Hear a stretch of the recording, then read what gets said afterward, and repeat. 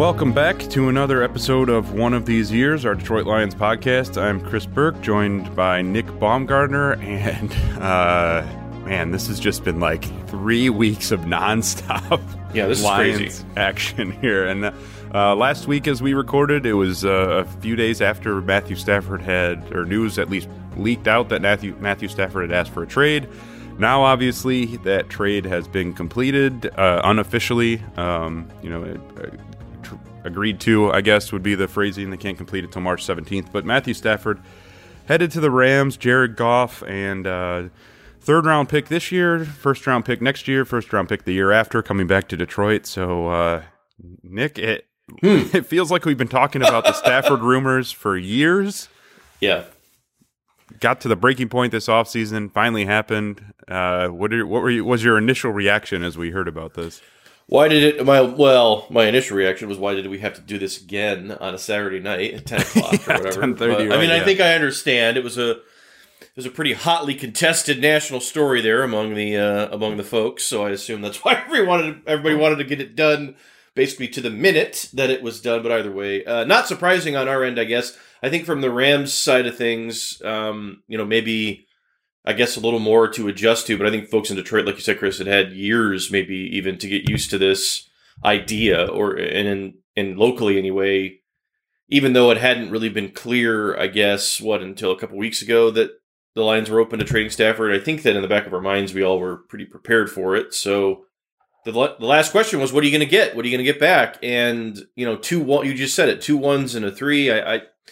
Or is it 3 1s? No, 2 1s and a 3. Yep. 2 1s and a 3 for Stafford in addition to what you have right now. The extra first rounder, I mean, to be honest, we've heard all these things about, who else offered what and what have you. Nobody else, to my knowledge, right, offered the extra first rounder. So when you're looking at all the other things you can do now after this, and I know a lot of people, will get into Jared Goff and his attachment to this trade, and a lot of people fixated on that. And for some reasons, I suppose that's fine, but the draft capital haul here, keeping in mind that this is a rebuilding situation, that was a ton. I mean, that was more than I probably thought they were going to get, to be quite honest, for him. It just looks a little different, and you didn't get as much in the immediate. That's not necessarily doesn't mean that you can't flip it for more in the immediate. So for me, we'll see about the contract and how that works out, I guess, and what will, if it's in the way or whatever when they're trying to build things. But the picks, how do you argue? I mean, I don't know. I saw people complaining about the picks, and I'm just like, what? How are you arguing? How are you complaining about that? That's a ton of draft capital. And for me, it changes everything about what Brett Holmes now, to me, has a chance to do what he wants to do. Like, he didn't have a chance 3 weeks ago, and now he does. And I think that's the difference.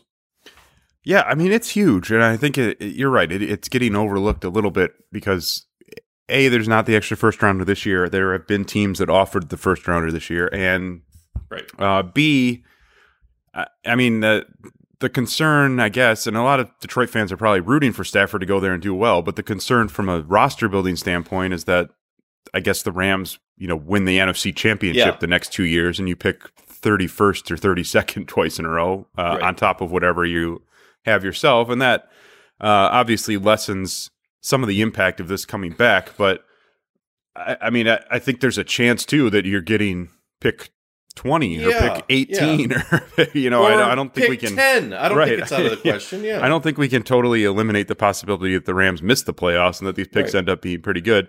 As you said, we'll get into Goff because I think that's very interesting part of this, and the financial aspect of it sort of brings into focus what this offseason is going to be for the Lions. But yeah, in terms of the capital, I mean, I heard from a league source that night that there were 7 or 8 teams in it at the end. At least 5 or 6 had first-round picks of some sort on the table.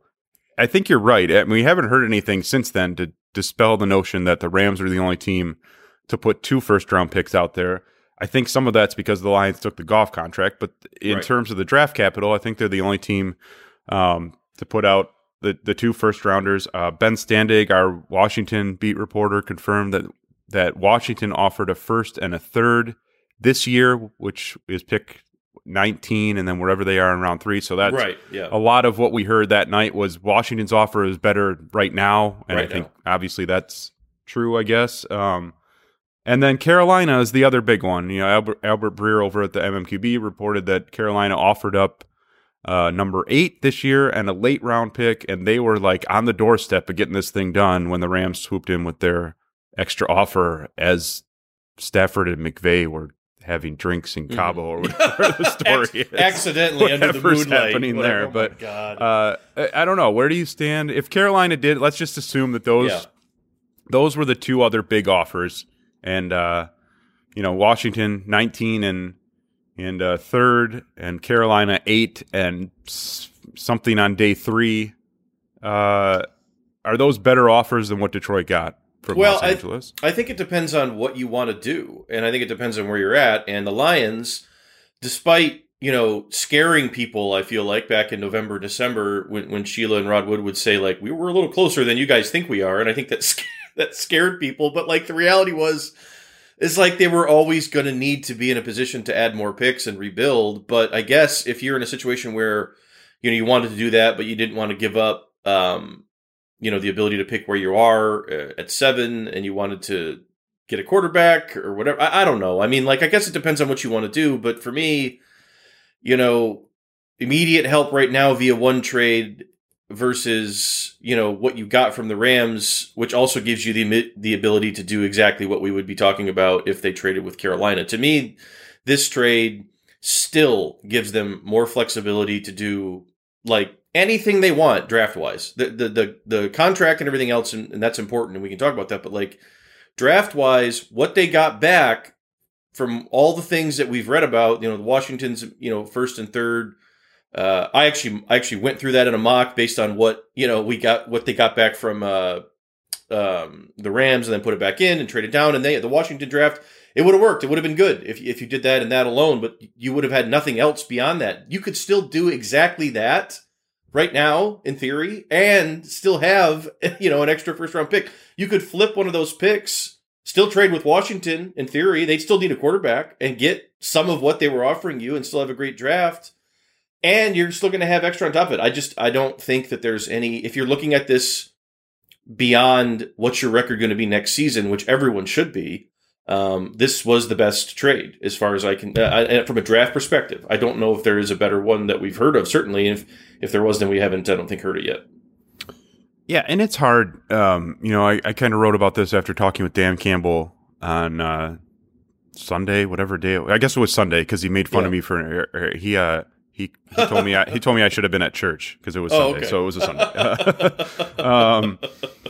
But yeah, I wrote about this, that this is it's tough to do this, and unfortunately around here we have lots of experience with teams asking the fan bases to do this of late. But the Pistons and the Red Wings and the Tigers all just are doing this exact thing. But you look out ahead and say, all right, well, if we're going to try and build this the right way and do it over 2-3 years, we need as many impact draft picks as we can get. So yes, 8 this year, to have 7 and 8 this year would have been interesting on a number of fronts. Obviously, you either stay there and take 2 good players, or you try and trade up and get a quarterback or whatever. But you're right. I mean, I think people are sort of overlooking how impactful, not just even if they sit there and take those picks and make those extra first rounders the next 2 years, but from a draft, like trade capital perspective, to be able to say, we got 2 first rounders each of the next 2 years. We want to come up, tell us what we need to do. I think that makes things really interesting. And we sort of talked about too, as we were, going through some of these scenarios. I mentioned like if something maybe the board winds up being pretty screwy at the draft, and one of these guys, Trey Lance slides to 20, or Mac Jones is there at 30, and you love the guy. Now you have an extra first rounder to say, all right, well, maybe we can go back in this year. And so I think that there's just so many options on the table now. And I think there's also, I think people are maybe a little bit hesitant because of Holmes' connection to the Rams, and we just saw that with Bob Quinn and the Patriots. I think, there's also this idea that they did Stafford a favor. Clearly, if he was hanging out with McVay as this trade's going down, like that was a place that it seemed like he maybe wanted to go anyway. And, what they got back is entirely fair, and maybe even a win for the Lions if you just stack things up. So I don't know that like, I don't think you can criticize Brad Holmes for making a trade with his former team or for doing right by Stafford if that's what he did. Like, that's right. That's fine to go do that if you get fair return. I think this brought out some weird feelings for a lot of people in weird ways. I don't even know if any of them were bad necessarily. It was just different. And in some ways, it felt like people reacting uncomfortably because they've never seen this before, right? We heard about this a couple times from people. Like, the Lions have never, and they've had franchise players want out of here. Yeah. And they've never done this. They've never sat down with the person and negotiated. Not even that. I don't even think I would say they negotiated something with Stafford. They were just like, Dan Campbell talked. I believe he talked to you. And he was in the loop. He was in the loop on it. And like he advised. I guess advised is the right word, right? Like Dan Campbell would say that Stafford sort of helped him go through the roster and said, "This is look at this, look at that. This area's pretty good. Maybe you need some help here." This was weird, and it was different, compared to what we've seen from the Lions in the past. And I feel like in some ways people were waiting for them to just get like fleeced, or waiting for Stafford to be like, "Screw them, I demand a trade," and then it sort of didn't happen. And then it was revealed that he wanted to go to the Rams all along. And I feel like some people sort of reacted to like, was Stafford like trying to like act like he was trying to play nice just so he could get what he wanted, which is probably somewhat accurate, but at the same time, like, they did get a lot back. And I think that's like the Rams pushed everything into this. Like, this is, for their next 2 or 3 year window here, they have to win a Super Bowl or this was a disaster, or they have to get back to one, I would say. And so they put a ton into this. This was a lot that's coming back here. This is a massive return. If you were sitting there Saturday night complaining about what the Lions got back in terms of draft picks, then you are in serious need of like a rehabilitation on how it is you watch football, because that is a ton. Like, there's no other way to say it. You can be scared that the Lions are now convinced that Jared Goff is their long-term answer at quarterback, or they don't know what else to do at quarterback or anything else. But just in the here and now, right here, right now, for what they got back from Stafford and how that thing was operated, it was the best high-profile move they've probably ever made. I think we could probably say that, right? I mean, like, the rest of them, these guys were walking out of here, you got nothing back. Yeah, That's how you stay where you were. Barry Sanders walks out the door and you get nothing.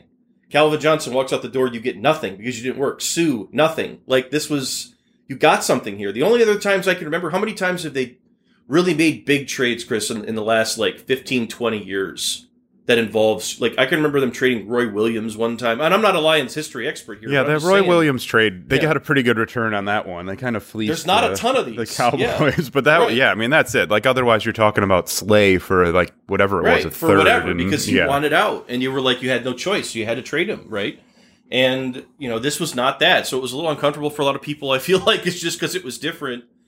But no, I mean, I don't know how else you look at their draft return. I mean, we went through the second mock that we did with all the scenarios. There's so many things they could do here, including just staying put, not doing anything, and they would still have a better draft than they would have, prior to. So, all things considered, the cap is the cap, and that's a situation they're going to have to deal with. But from a pick standpoint, they went from looking at 5 draft picks, 2 of them pretty good, to now possibly you could have 7 or 8, and maybe 5 or 6 of them are pretty good. So, we'll see how it goes. Yeah, and that's the other thing. I mean, they did get an extra third rounder this year. They now have 7. They're still sitting at 7, and it's pretty clear that they're not drafting to make the playoffs this year. So that one, I would think, would be on the table. Yeah, maybe you still trade with Washington and go back. And I know you played with that a little bit too. So just on Stafford, I just had kind of 2 final thoughts. I know we want to get to Goff too, but first off, I don't think it's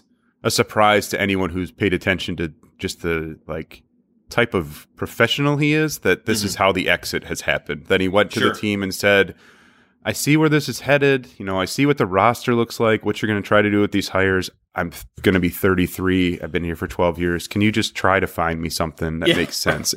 And that was sort of how it was pitched by people in that organization. It wasn't Matthew demanded a trade. It was Matthew suggested maybe we look at a trade. And we talked about it, and we got to a point where we agreed upon it mutually. And, there's some spin in there for sure. But it wasn't where he said, I'm not showing up next year if you don't get rid of me.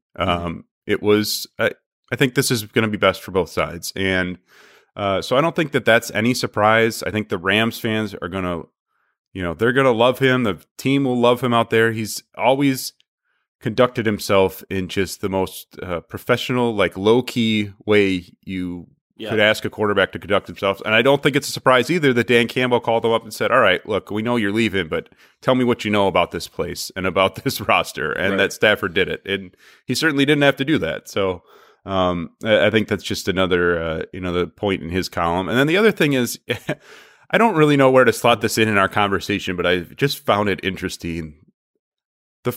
Obviously, Stafford got drafted after they went 0-16. Those first couple years, he was banged up. The team was a disaster. These last 3 years have been a train wreck.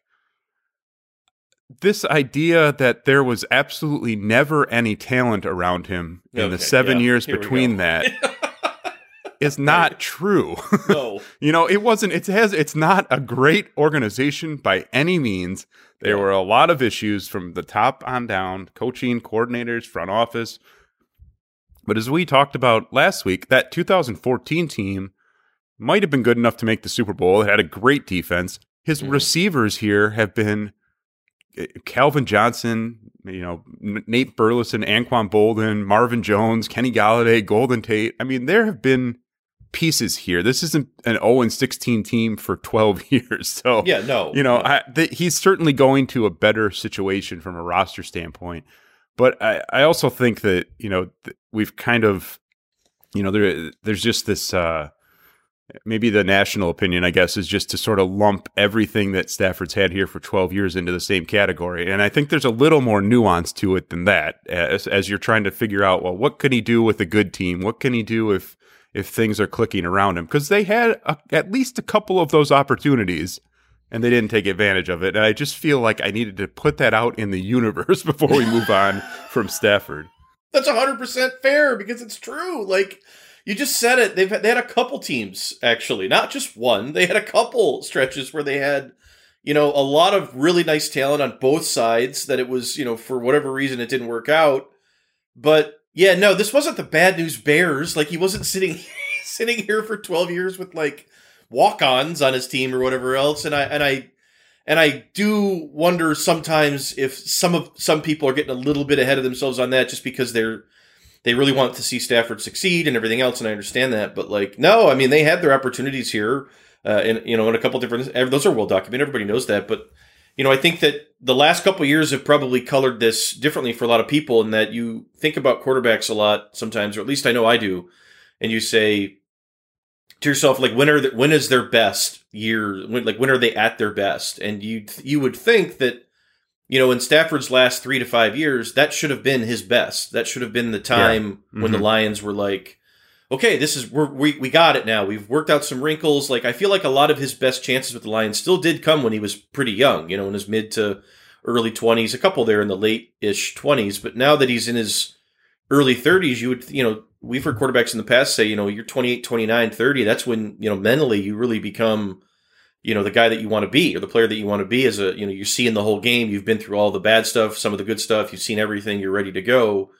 If your body's working with you, that can really be some productive years. And that was a thing where, these last couple, to see them sort of squandered, I think that's the thing that bothers most folks. But no, to just say that they had nothing here is just crazy too. And, we talk about this. It's been super fascinating to see people's reactions, really the last couple of years, I guess, but in the last couple of days anyway, nationally to Stafford as opposed to locally. And it's the same old, I suppose, all the time with a star athlete, that, locally you have a large chunk of people here that don't think he was ever good enough to get it done. And nationally, you got Dan Orlovsky out here acting like he was, the greatest quarterback in the world that has been held hostage for 12 years. So It's a weird duo, but yeah, no, to your point, it needs to be added to the conversation, that context, because this is a great opportunity for Stafford. It's a great situation. I totally understand why he wanted it. His fit with the offense, I think, is going to be really good. I think it would have fit well with Indy too, but I get this. It's not a slam dunk, and it is not a guarantee that this is going to be a Super Bowl team. It is not a slam dunk that next year's number one for the Lions coming back is 32. Okay. It could be 15. We don't know. So we'll see how it goes. But I think your point is fair, that this isn't a promise that they're going to just automatically be 15-1 and he's going to be the MVP. He might, and that's going to be really hard for Lions fans to see, but I don't think it's a dunk. And that's kind of the thing with Stafford that's still left to prove. Yeah, and I'm sure he will get out there and just turn it loose, and it'll Mm-hmm. be great for at least a little while. And It'd be fun to watch. These I'm last excited to 3 years, watch it. like you're saying, I mean, as we've talked about a ton, the first half of the 2019 season was Mm-hmm. probably as well as he's ever played in his career, and they were 3-4-1 because the defense and the coaching staff was Right. just awful. So Right. there is absolutely truth to the idea that the Lions didn't help him out enough. But again, there was at least a little bit of a window in there where he had an opportunity, they had an opportunity to do some things, and they didn't. So again, yeah, I just it is. This always happens when someone like of this caliber gets moved, and you think, "Well, now this is gonna be Right. it. It's gonna happen now." But yeah, he's going into a really tough division. Yeah. Yeah. Well, so we'll see. It'll be interesting to see. I think it'll be fun to, if people can get past seeing him in another uniform, it'll be fun to watch. And as for here, Jared Goff, as of the night the Lions made the trade, the plan was to move forward with Jared Goff as the starting quarterback for 2021 and sort of see where they went from there. It doesn't rule out that they'll draft a quarterback, doesn't rule out that they'll trade for a young guy that some other teams doesn't want. I mean, whatever the situation may be, I think everything's still on the table. But Jared Goff coming in here with the expectation that he's going to be the starter. I know you had a piece up looking at Anthony Lynn's run game, what the Lions might be getting there. I know you've been watching some Goff over the last couple days here. It's an interesting fit with what Lynn likes to do and some of what Goff can, and maybe more to the point can't or hasn't been able to do. Right. But what do you think about what the Lions have here? Like, is this even feasible that the offense can be competitive next year?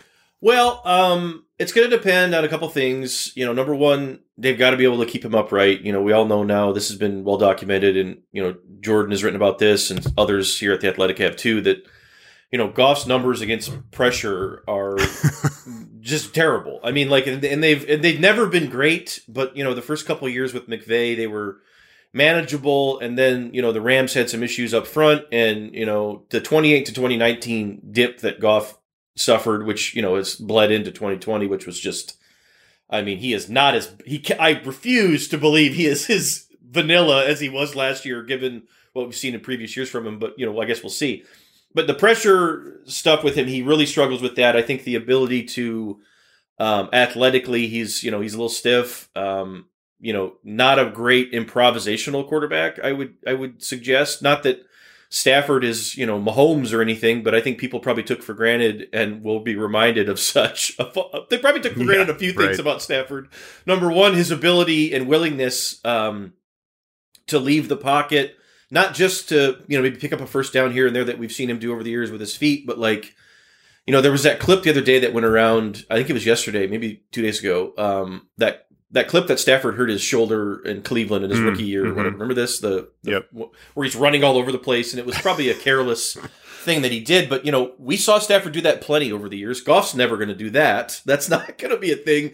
He's a guy that if your system is working, if, you're staying in front of the chains a little bit, you're giving him a chance with a competitive run game, and you're asking him to make manageable to moderately difficult throws, he's probably going to be really good for you, which is exactly what was the case, in 2018 when he was the best play action quarterback in the league. He was manageable against pressure. He didn't take a ton of deep shots, but he took like a moderate amount, and he hit enough to where, they had some guys around him that, would make those things happen, to where what people in Detroit are used to seeing is that if there's 10 opportunities deep, Stafford is going to take 8 of them, maybe 9 of them. If there's 10 opportunities deep for Goff, he's going to take 4 of them, maybe 5 of them. Stafford's probably going to make more than Goff, and I think that that's the difference here, is that Stafford's improvisational abilities, his arm, all those things that kind of turn a good quarterback into a whoa quarterback. Stafford has a lot of that. Goff doesn't have as much of that, although I don't know if I would argue that he has none of that. It's a very fascinating conversation with Jared Goff because of his attachment to McVay. And part of me wonders with Anthony Lynn if his reputation as a guy who is, above all, someone that players really like working with, that they trust, and that, he helps make them comfortable. Like, that was a big thing for Justin Herbert. Like, if Anthony Lynn can get Jared Goff into comfortable spaces and they can keep him standing upright, I think he could be better than most people in Detroit seem to be willing to go right now in terms of their expectations. But that's going to be a big if. They have to have a plan for him for sure, because it's not going to be a slam dunk. And I think it's important to note, he's going to need a little bit of mental management here, because I think he's probably a little rattled. This was, the McVay's intense, and that went from Super Bowl to falling apart, and we want you out of here in, a blink of an eye. So we'll see how it goes. But I think the mental part of it's going to be a big deal for him. Yeah, and I think you're right. I think they probably need to do a little bit of fixing there. Yeah, with the mental part. But I think the flip side of it is maybe you get Goff out of that relationship with McVay, and that just naturally makes things a little more comfortable for him. It obviously was kind of fell apart at the end there. So as we talk about quarterbacks who are ready for a new start, certainly that's a guy who could have used one, and so it'll be interesting to see him here. It's weird with Goff, because I think back to just studying him so much coming out of college. Right. And that was before I was covering the Lions. That was when, I was covering more of a national beat. So I was doing a lot on that draft class. And that was a guy who, a lot of the things you're talking about now were the issues then. And a lot of the positives he has now were the positives then, which is, I think the arm is there. Like, he was an accurate, he was a really good, accurate thrower in college, and they sort of took advantage of that with, it was a lot of sort of West Coast style stuff, but they let him stretch the field at Cal, and so when he got drafted, it wasn't, well, he needs to be in this exact system. There was some upside to him, no matter where he landed, and so I think that we're not that far removed from when he was the number 1 overall pick, and when he was playing all that well. Like, if you go back to that 2018 season. Like that was the year that the Rams and Chiefs played that incredible Monday nighter that was 54-51, I think. Goff threw for 400 some yards and 4 touchdowns, and they beat Mahomes. And so there's certainly some talent to work with there, and it's just a matter of what this is going to look like in the Lions system. And to be fair, we don't entirely know what the Lions system is going to be. I mean, I think we have an idea for what Anthony Lynn wants to do and what he wants to do. Again, you wrote about specifically with the run game, but I don't know who the wide receivers are going to be. I don't know who the number 2 tight end is. Like, there's a lot of things. I don't know who the number 2 running back is. There's a lot of stuff that needs to be worked out before we know exactly what this looks like. But I mean, I guess I can understand wanting to get a quarterback back in this deal and making sure that you're not just totally scrambling moving forward. So, I think Goff is a guy who at least gives you something there. Like, he's something to hold down the fort. Because we did that too. We looked at the tiers, and like, it got really grim. Like, were you going to go through a season and start one of these guys who's never started a game before, never played, never done anything? Like, you'd have been lucky to be 3-13, which maybe if that's what you want, but like, that's how malaise is going to set in. Like, this isn't, I don't think you need to like lie to anybody here. I don't think you need to go into this situation and, Jared Goff's probably not coming here thinking like, this is okay, I'm going to be the Lions quarterback for the next 10 years, no questions asked. Like, he's got 2 years on his deal left that basically the Lions, more or less have an out with him. I believe that's been reported, right? Or at least financially it makes more sense. Yeah. After 2022, they can move on from Jared Goff and it's not going to be that painful. But they probably need to stick with him through that point. I guess that, we've been asked that, like, can they flip him? Can they trade him? I suppose that's possible. I don't know how that would work from a cap standpoint, but like, he'd have to compete for anything he's going to do, and he's already been told, like, in no uncertain terms, like, they still might take a quarterback this year. If they don't take one this year, I would expect they probably take one next year, unless Goff is like a revelation or something. So he has an opportunity, but it's not promised, and it's not guaranteed. So from what you're saying, and it makes a lot of sense. Like, you have a guy who came into league in 2016 at the end of at the end of a dead regime. That was that John Fossil, or I don't remember who that was at the Fisher? time. Was that Fisher? One of those Fisher guys. into Fossil? Yeah. He was one of those. Something like that. In 16. So, you're coming into the end of a dead regime, one that's dying off. It's not working out. You were the number one pick. Everything else, whatever that might be, you're a first round pick anyway.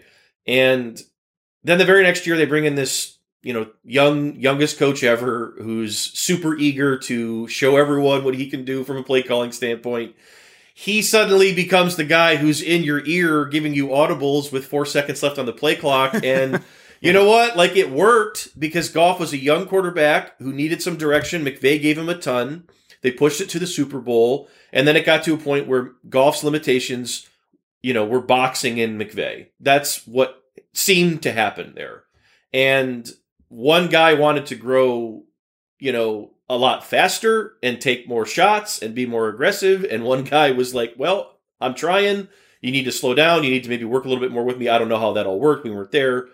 But no, you have a great point, because it wasn't that long ago that someone put together a plan for this guy and he executed it, and he's one of the best quarterbacks in football. Like, that happened. That wasn't accidental. Sean McVay was not out there making all those throws. He did, you know what I mean? Like, Goff was 15 touchdowns, 2 picks that year on play action. Those are his throws. Those are not McVay's. Those are calls. Those are adjustments, whatever. But he's still got to do it play to play, time and time. And you go back and you watch 2017 and 2018 on some of the things where you see nowadays where if they have a high-low read and Goff passes on the deep shot and takes the underneath, which has become his default as he's gotten less and less confident, I assume.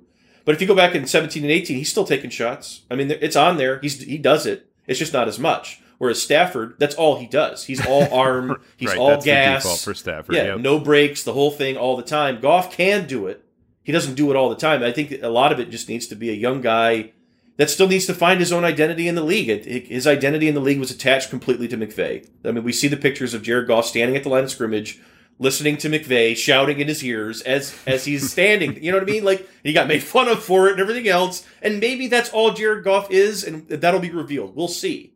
But, like, we'll see is the point. I don't know. We don't really know that yet. The sample size isn't that big, and there's too much good stuff in the recent past for me to just completely say this guy's a complete waste or a mess. Like, so I think it's fair to watch and see. And I think that, I think Anthony Lynn's offense, that's the reason kind of why you hire him, because I think it fits around a lot of different players. And even if you wanted to bring in a rookie this year and let him sit and learn the offense, he could still do that. And he doesn't have to be exactly like Jared Goff. And I think that's beneficial as well.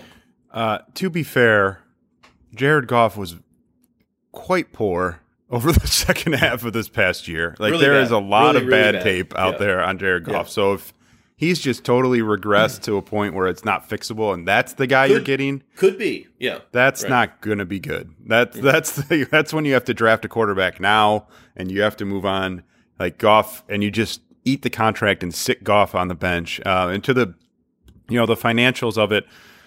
They could move him, and it wouldn't cost them anything on the cap right now to move him. But you got to find someone then willing to take on that contract and give up whatever they'd be giving up to get him. So what the Lions would owe at the moment is around $28 million this year in base salary and his roster bonus, which is guaranteed, and then next year his $15.5 million roster bonus is guaranteed. So they'd have to eat that, I guess, if they were. So in theory, they could move on next year. You'd just be taking that hit. You'd be taking a $15.5 million hit if you released him or whatever.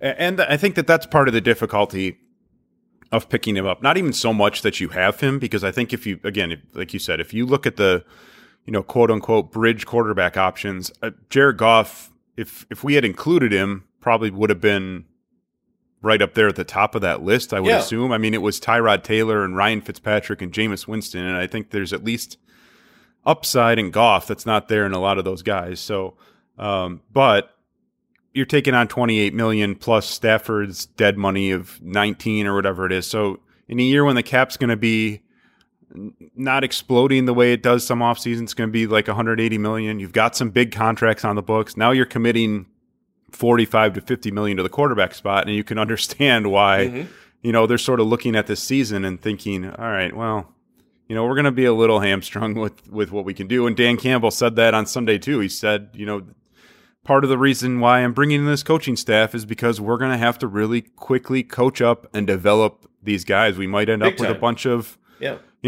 draft picks or college free agents that have to play big minutes next year because we just don't have the money to go spend in free agency. And so from that perspective too, like I don't think it's much of a secret. And, this could change depending on if they draft a quarterback or what they do in the future. But this general sense you get from Dan Campbell early on, and especially in bringing in Anthony Lynn, a guy who, when he was the Buffalo coordinator, for that stretch, and then in LA and San Diego, like that's a team that's going to run the football a lot. They want to run the ball here. They want to do some of the things Matt Patricia tried to do and never could. Run the ball, control the clock. And so if Goff just sort of settles down, eliminates some of the turnovers, and can distribute the ball out to Swift and Hawkinson and whoever the other running back is and whoever your slot receiver is, maybe you hang in some of these games a little longer than you could if he can just do that. I don't think you need him to come here and be Stafford. Like, that's not the plan. No, and I think it's important to note, like, there's a difference between watching a team that might not be having a great year, let's say, but is a young team that is building and is growing and is sort of taking its lumps in stride, and you can find some of the positives or the silver linings. That is such a different feeling from what folks just watched here the last 2 years, where they loaded up in free agency. They had a bunch of veterans that they brought in, and they still sucked and were horrible to watch every week. That's a completely different situation. So when you're looking at it, and I feel like a lot of fans have looked at it like this, no, they're not going to be good next year. They weren't going to be good in any scenario. Had Stafford come back, it would have been bad. They would have struggled. It would have been, maybe a little bit better, I guess, but it wouldn't have been great. But at the same time, if you want to just gut everything out and start over completely, man, that's really hard to do and really hard to motivate people if your quarterback is a guy who can't complete a pass or a guy who's never started a game, and you're just well, we gave up at that spot because we needed to, make sure that we could pay for all these other projects and everything else down the line. You got to at least have some semblance of we're trying to compete a little bit here week to week, and I think that Goff certainly gives them that. Yeah, I mean, because you want the fan base to buy in, and I think some of the transparency around this has been refreshing too. I think that'll help if they continue to just be honest about what this is and why they're making the moves that they make. But I also think, you need players to buy into. Yeah, if you want to re-sign Kenny Golladay, you can't say, all right, Chase Daniel's going to be your quarterback.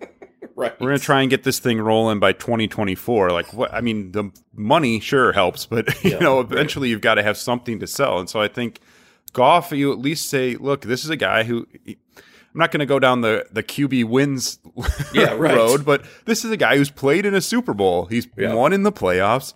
He's played in some big games. He beat this Lions team pretty handily. Yeah. This is a guy that we know can be competent if we coach him up well and we put some pieces around him. And if we, just get all right quarterback play and we play really hard and, all the other Dan Campbell rah-rah stuff, I think people will be okay watching that because you're right. I think it's like the Pistons games this year, frankly. Yeah. They're 5-15 or whatever, but every night they're out there and the games are going down to the wire and they're playing hard and somebody's doing something. Yeah. And so that's what you want to see. If you could see, you're right. If they have a good draft this year where those guys aren't just playing because there's no one else to play, but you see them get better from week 1 to week 17 and the offense is competent. And, I think people will be okay with that.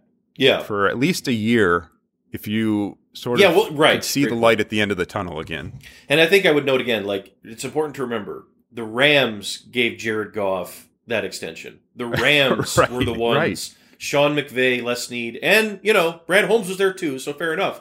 But the Rams gave him that extension. They decided, that he was going to be their franchise quarterback. They decided that was the money they were going to put into him. The Lions did not do that. They took his deal on. It's got an out. They can get out. This is not them. And I think that it's important to say this again. That trade was not Stafford for Goff. That was Stafford for the future. That was Stafford for the future of your franchise. Goff, if he's part of it, we'll see. If he's not, oh well. Like, I think that's how you need to look at this situation. He is absolutely a bridge quarterback today. He could change that, but only he is going to change that. I think that's how I look at this. I assume that's how the Lions look at this. I would assume that if you ask Dan Campbell the same thing in an honest moment, and he may never be able to not have an honest moment, right? Yeah, right. From what we know Exactly, so far, right. He'd probably tell you the same thing. So I think that you have a unique situation, and you have one that, I mean, hey, it's opportunity. You're telling Jared Goff, like, look, man, you just got trashed this last year. Everybody thinks you suck. Everybody thinks you're a bust and you're done and you're over. Like, here's your opportunity right now to prove that that's not true. Did the Lions play the Rams this year? I think they do, right? Like, They do, yeah, out there. hey, man, let's go let it rip and see what happens. That'd be funny, right? Like, that's what you tell him. Like, I think Dan Campbell and his personality is going to be great for somebody like Jared Goff. It sure seems like it anyway. And I would agree with the same thing with Anthony Lynn. I think it's a good setup. I think he's going to have a good chance here. We'll see about weapons and everything else around him. But, you know, for repairing himself mentally, I think that he's in an opportunity to start fresh. And you never know. I think it's just important to keep noting that they're not anchored to him the way that the Rams were forever. You know what I mean? They don't have to sit here and be like, oh God, we have 7 more years. Like, no, like that's not necessarily the case. So I think that's important to keep in mind as this goes forward. Yeah, and just one last time. I mean, I think everything's still on the table for them. But to circle back to where we started, I think that getting Goff back and getting someone that you know can at least start 16 games for you, and that's the other thing. He's been pretty durable. I mean, he just played in the playoffs. His thumb was falling off, and he played in the playoffs. You know, he's been a durable guy. You know he can go out there and play for you. I think, again, it sort of opens up the options for you. And that's what, you know, when I talked to Campbell, because this trade isn't official till March 17th, he's not allowed to comment directly on it. So I was trying to ask around it in ways that maybe the answers would make sense. And so he had said at his press conference when he got introduced, someone had asked him, you know, do you need excellence at quarterback to win at this position? And he said, no, but, you know, tell me who the other guy is. Tell me what else we have around him. And so I kind of circled back to that question and said, so let's say, you know, hypothetically, you don't have elite quarterback anymore. How do you make up for that? And he sort of talked about their draft process, which I thought was interesting. And he said, you know, we're looking for that guy who's going to be here like Stafford for 12 years. You want to have that guy, but we can't reach for that guy. Exactly. Like, if we fall in love with someone, we'll take him. But, you know, if we're split down the middle, it's the quote, if we're split down the middle, he's not for us. I don't want to chase a quarterback. I want somebody we know we love and can help us. And then he said, you know, he talked about how you really need to have a foundation in place. You really need to have a core. You need to be drafting best player available. Just whoever your favorite player is at that spot in the round, that's who you should be taking every time, and forget about what position he plays. And so I think that having Goff prevents them from feeling like getting to 7 and just panicking and taking whatever quarterback is there because they don't have a starting quarterback. So if nothing else, that's what Goff gets you. That's 100%. That's something. Yeah. That's a great way of framing it, because their options they have, like, so many times in recent years, we've looked at Lions drafts and said, like, well, like, they might get there and panic and remember that they need X, Y, and Z. And while that might be nice, they have no choice and they have to take, right? They don't have to do anything in this draft. Like, there's nothing. There's no pressure to say, like, you have to take Micah Parsons at 7. Like, you don't have to do anything. You could trade to 20. You could take anybody at Thick Waddle if you want. It doesn't matter. Like, you build a team around your quarterback at this point. Like to Campbell's point, that's what they're in position to do now, is build a team around a quarterback. At some point, you do have to pick a lane, and I can get behind his logic to a degree, but at some point, you know, that can has to stop being kicked. But, you know, for right now, 100% agree. And it gives them the opportunity in the draft to go anywhere they want to go. And I mean anywhere. They can do anything they want. Obviously, they need more help defensively. We know that. But, like, with all the capital they have to work with the next couple of years, we've been asked this a few times. I'm sure we can ask it in the questions. Like, people have asked, do they have enough to go run through all these picks? We got asked it. Right? We got asked. Yeah. We can get into it later, but I mean, they've got a ton of options for sure. It's not a bad spot to be in. So yeah, as Nick mentioned, you know, I tossed out on Twitter that we were going to be recording today. I asked if you guys had any questions, because this is usually our day that we do our during the season. We do our, you know, subscriber Q&As on the site. So I just thought if we had anything, and we got a lot back, so I won't get to all of them, unfortunately. But did just want to hit a few of these questions. Here, I'll start with this one and then we can get into the nitty gritty. Did you guys both like the Royal Rumble? No, it was like one of the worst ones ever, I thought. But that's just this is all you. I have no working knowledge of this. I don't really watch anymore. Just the Royal Rumble's always a fun one to watch. It's a yearly thing. But no, I was not a big fan. If anyone out there disagrees, we can talk about it separately. But I was not a big fan of it. So we got a couple questions about how Lynn fits into the system, which we sort of covered. We did get a couple on what you were just hinting at. Does this give the Lions enough ammunition to go up? I mean, the questions were specifically about to Jacksonville at 1. Does this give them enough ammunition to go up there? But I think that there's at least a conversation, I guess, to be had about, the Jets at 2, especially if the Jets end up somehow getting Deshaun Watson or Miami at 3. Like, do they have enough ammunition now to say, all right, we want Trevor Lawrence, or we want Zach Wilson, and we have all these picks. Let's use them. Let's go get them. I don't know. Yeah, Lawrence, I don't know. That's the great question because we don't know. I assume that Jacksonville's like no questions asked. Lawrence feels like a no to me. Yeah. Number 1 feels like a no. It's probably a no, but like you do have 3 first-round picks, and one of them is 7. So I would say that it's probably a no, but like it's also probably something that, if you like Trevor Lawrence, and I think everyone does, maybe you make a phone call and see what happens. If you get hung up on in 5 seconds as opposed to 10 or whatever, I don't know. But that could be a bit much. At the same time, you're talking about the Jets and into 3. I think that, we kind of talked about this the other day. I think that they probably would, depending on those situations. But like that would also signal that they're saying Fields and or Wilson would be, they have to have one or the other. They're falling in love with one of those guys, so they for sure want to get them and they don't want to risk it. So I don't know about possible. I mean, it could happen. Yeah. Two is a little like the Jets would have to do something that takes them out of the conversation because it feels like they would need to draft a quarterback if they're not getting Watson. But, 3, I mean, why not? If Miami's going to stick with Tua, which I don't know if that's promised either. I would think that they would have enough, but we'll see. Trevor is the interesting one, though, right? Because I don't think Jacksonville's talked about it much because Urban Meyer just got there, but I assume that's what they're doing. But it's Urban, so who knows? Yeah, I mean, you're right. I think if you call and say, "Look, here's our 7. Here's the 2 Rams first rounders they gave us," that's a pretty good package for anyone who's listening. Like that, yeah. I think you'd at least have to run that up the flagpole if you're the Jaguars or the Jets and say, all right, are we sure, 100% sure that we're committing our franchise to this guy, this quarterback? Because if not, we can pick 6 spots lower and have extra first rounders. Right. So I think maybe you call.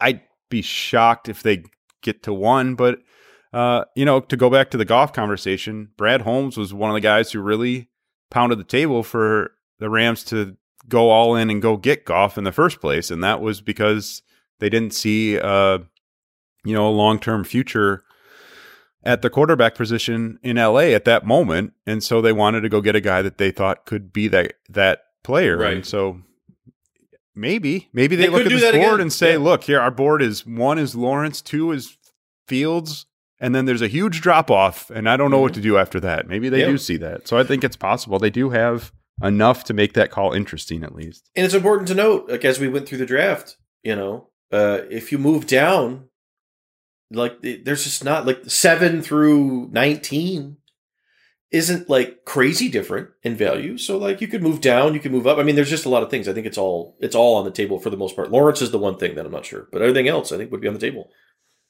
So here's an interesting one from Jimmy on Twitter. Has Holmes set up his scouting department yet, or is that part of the reason, along with there not being a combine, they opted to defer draft picks to the future years? So this is interesting. I've had people ask this a couple times, and yes and no on the scouting department thing. He hasn't really made any. I mean, they brought in Agnew and they brought in John Dorsey. So those are significant hires at the top of the front office. He hasn't done a lot yet beyond that at the lower levels to the scouting department. He's, Kyle O'Brien, Rob Lohman, Lance Newmark are all still in place. Those were the 3 internal candidates out of the front office who interviewed for GM.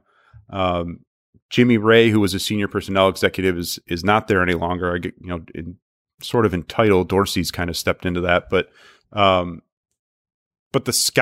scouting system as of February 2nd, as we're recording, is still the same as it was under Bob Quinn in terms of the people who are doing the actual scouting. You know, obviously Dorsey and Dorsey especially is going to play a huge role here over the next couple months. He drove down to Mobile for the Senior Bowl, like kind of on his own, like just to be there for the Lions. Holmes actually did sneak down there for a day. It sounds like maybe that's where the Panthers trade talks were happening. But so I think this is an interesting talking point because I think once you get through the draft, my guess is he probably will bring in some scouts that he's more familiar with, but this is a tough time to be doing that, not just because you don't want to shake up everything that the Lions have already done for the past, 10 months on this draft, but I think it's hard to go get people out of LA or wherever and try to pull them over as this is happening while they're under contract somewhere else and trying to prepare for a draft. So, I think at the moment he's sort of just trying to work his system into place as much as possible while kind of merging it with what Bob Quinn had in place. And then for 2021, we'll see sort of the full scope of it. So they are kind of in this weird gray area where that line of thinking makes some sense to me, that maybe they just said, all right, this year's going to be really tough. Let's do the best we can. And then let's just kill it the next 2 years. I think that's possible that was part of the thinking here. Could be. And, that we'll see, right? Maybe that dictates how aggressive they are with trading, or maybe they just sit put this year. I mean, that could be the case too. But also important to note that, Brad Holmes has said a couple times now, he's quite familiar with this draft class in terms of who can play and who can't. So I think that's important to note. But to your point, that could impact maybe what we see them do in terms of, do you want to load up in this draft or do you want to keep what you have and see if you can do that next year? I don't know. We'll see what happens. So we had a couple questions about what this means for some of the other big names that may or may not be leaving the Lions, and specifically Galladay and Romeo Okwara in terms of both the cap space the Lions now have and whether or not you're spending big money to re-sign guys as you're entering what seems to be a rebuild, even as they're not calling it that. So I don't know. Do you have any thoughts on what the Stafford trade means there? Well, I think that it's important to remember that they still need to get out of some deals. Yes. And I think that in some ways needs to take as much priority as some of this other stuff. So Okwara, I guess, again, like we haven't gotten back much into this because there's so many things have happened, but it's still going to be interesting to see what he sort of attracts out there based on what he was able to do last season. And, with a guy like that, I don't know. I mean, if your defense is going to be exclusively, odd front and, do you want to, and you're starting over with some other things in some other areas, do you want to reinvest in him at this point or do you want to just move? I don't know. So that's one where it's like, that would have to be a difficult conversation. And Kenny would also have to probably be a difficult-ish conversation, but maybe not as much. I guess you probably need to see, like, do you want to be part of this? You're 27. We're rebuilding. We don't know quite where we're going, but like, we're not going to do this if you don't want to be here. Like, if you are going to reveal that you don't want to catch passes from Goff or be in a situation that we don't know who our long-term answer at quarterback is, then we're just not going to do this. Like, and if that's the case, I would say, with Galladay, then it's like, then you need to figure out a way to move on from that. But like, if he does want to be here, and he said that a couple times, I think last year, right, that he wanted to be in Detroit. Of course, that was with Stafford still on the team, and it was more understandable when Stafford was here. It'd be more understandable if he didn't want to be here now. So, that's one where that would have to be the Galladay one, maybe more so, but I think even both of them are going to have to be conversations because Okwara could get into the double-digit millions here. I mean, it could be a lot. So, is he that good to a point where you think that you're rebuilding and you can rebuild around him a little bit? I don't know. That's maybe takes on a different layer and a different type of conversation. But I think with both those guys, it's certainly interesting.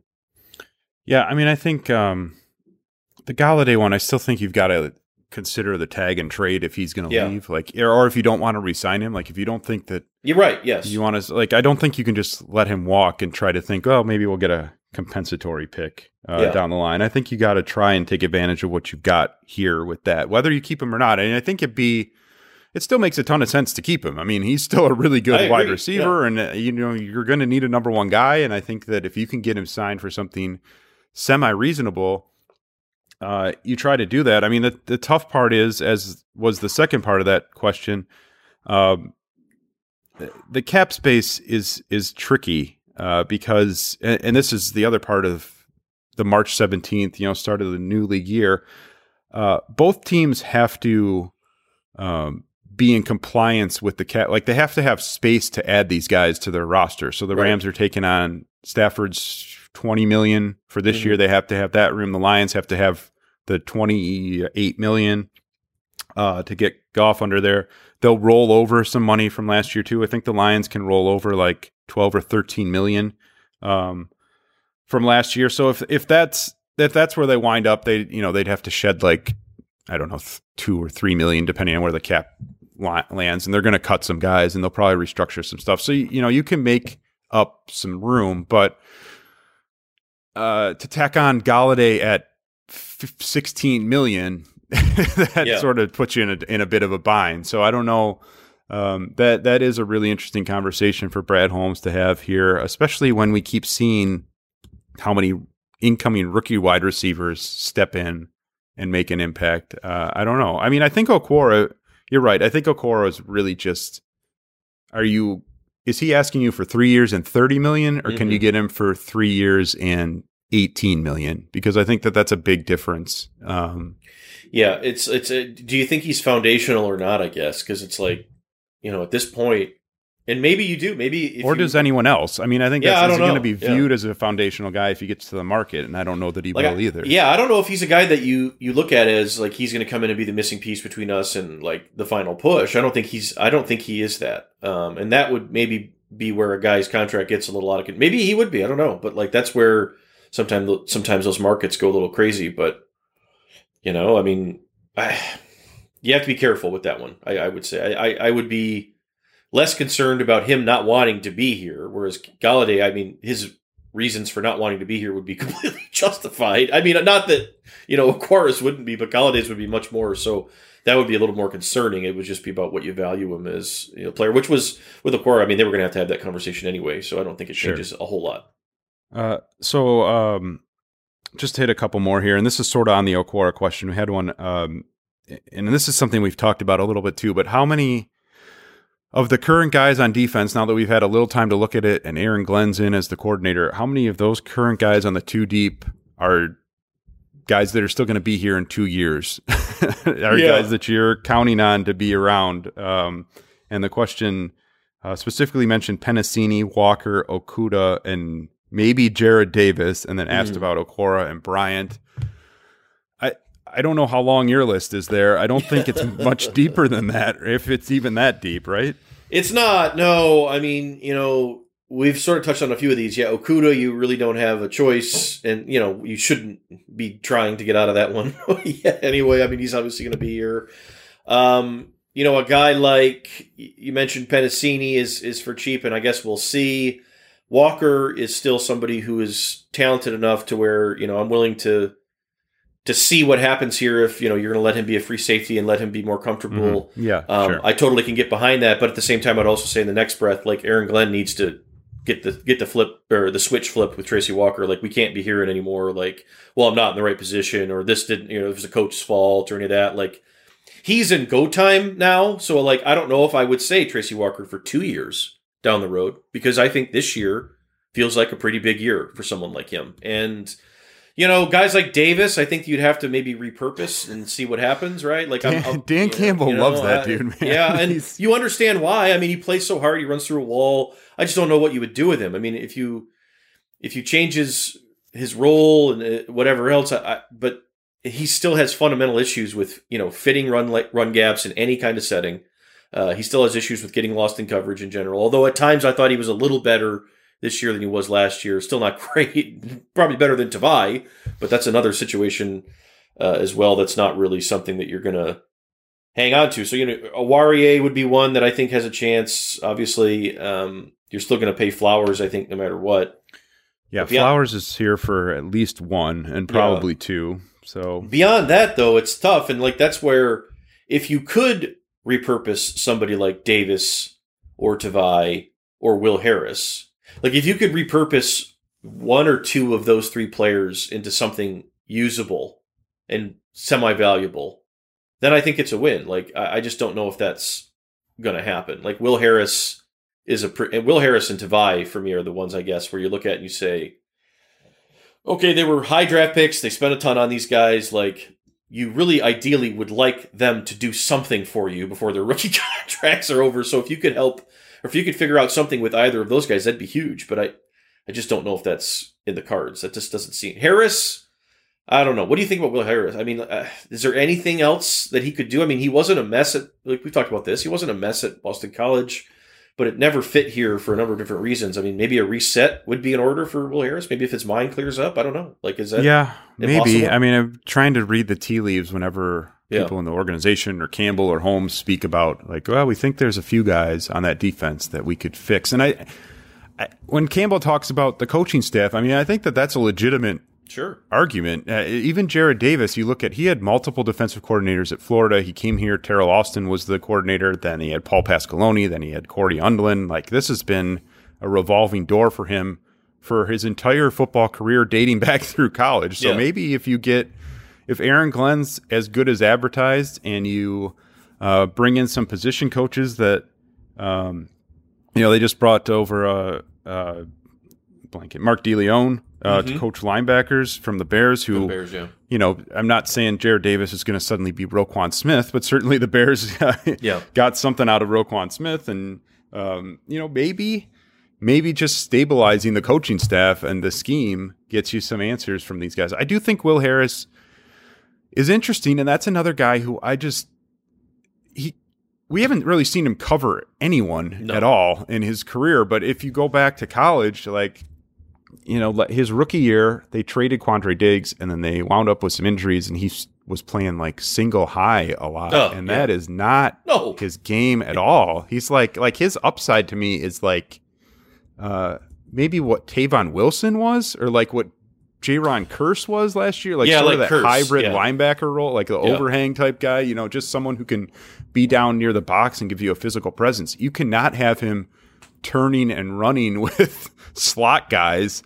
You're going to get burned every time. Even speedy tight ends, we've seen how that's worked out. But I do think that there's something there, and not to go through this point by point, but they also, again, you're close to $50 million at quarterback. You've got Flowers, cap hit is almost $20 million for next year. Jamie Collins, if you can't find someone to take him off your hands, is $11 million plus. Vitai's there for $10 million. Like, you're going to have to keep some of these cheaper guys and hope they work out. And Will Harris is kind of in that camp, and Tavai, like Julian Okwara, Hand even.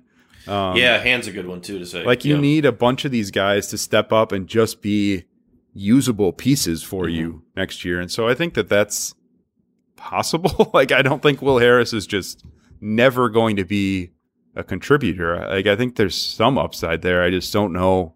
It's been very hard to see any potential in anyone the last 2 years, frankly. Yeah, because, I mean, they've just been digging out of a hole. Like, they fell into a hole immediately and spent 3 years with Patricia digging out of it. And, I mean, we've been over all the stuff about his refusal to adjust, and, this guy's here to do this and it's not going to change and all that. And, maybe a fresh coat of paint on Jared Davis with a different, who knows, right? I'm not going to say it's impossible, but I'm not going to put visions out there that you're going to be able to turn Jared Davis from, what we've seen into something that's like so great. And nor should that be the expectation. But I just wonder if you could figure out a way to, use Will Harris in a way that was, that's somewhat productive, because last year was just a complete mess. And then you mentioned, the year before, none of it has worked either way for him. Same with Tavai. Like, those are premium draft picks that you spent money on, and you're still spending money on, and you need them to work. Because starting over after, wasting those picks is not a great alternative. So if you can get those guys to kind of turn around, if you could get something more out of Vaitai, even, you got to pay him. I mean, I don't think you're going to be able to get rid of him. I mean, that's something to where you look at a guy like that and say, like, maybe you can get something more out of him. It's not impossible that he's better than what we saw. We just don't know. He was hurt from basically day one last year. He didn't have a chance. So not impossible, but a lot of that's going to depend on, the staff and what they can maybe creatively look at that, or unlock some things. And I don't want to get too deep into all these guys are mentally destroyed from all the time with Patricia. He was such an evil. Like this isn't a high school team, right? So I think that it's important to keep that in mind too. Like these are professional adults. Like a lot of this has to be on them. And I think that we'll see if they can kind of turn it around. The coaches can give them a chance, but ultimately we'll see how it goes. All right. Well, I think that's a good spot to end. I appreciate all the questions. I'll try to get to some of the ones that we didn't talk about. I'll try to get back to you on Twitter over the next day or so here. You can find the podcast on Spotify, Apple, Google Play, wherever, other than the Athletic app, wherever you happen to listen to podcasts, and let us know if there's somewhere we're not showing up. We'll make sure to get down there. We appreciate everyone who has subscribed and reviewed us so far. Definitely head over to theathletic.com, check out whatever our subscription deal is right now, and I'm sure we'll continue to have those over the next couple months as we get closer to the draft. And we're still unpacking this trade and sort of where the roster's at moving forward, so we'll have plenty of content for you over the next couple weeks, just kind of setting up this offseason and where the Lions might go. So make sure you get over to theathletic.com. Thanks to everyone who already subscribes over there too. So we'll wrap there for this week. We'll be back sometime in the near future here to reset good. Where the Lions are. Yep. We'll see. But for now, I'm Chris Burke along with Nick Baumgartner. Thanks for listening, and we'll talk to you soon.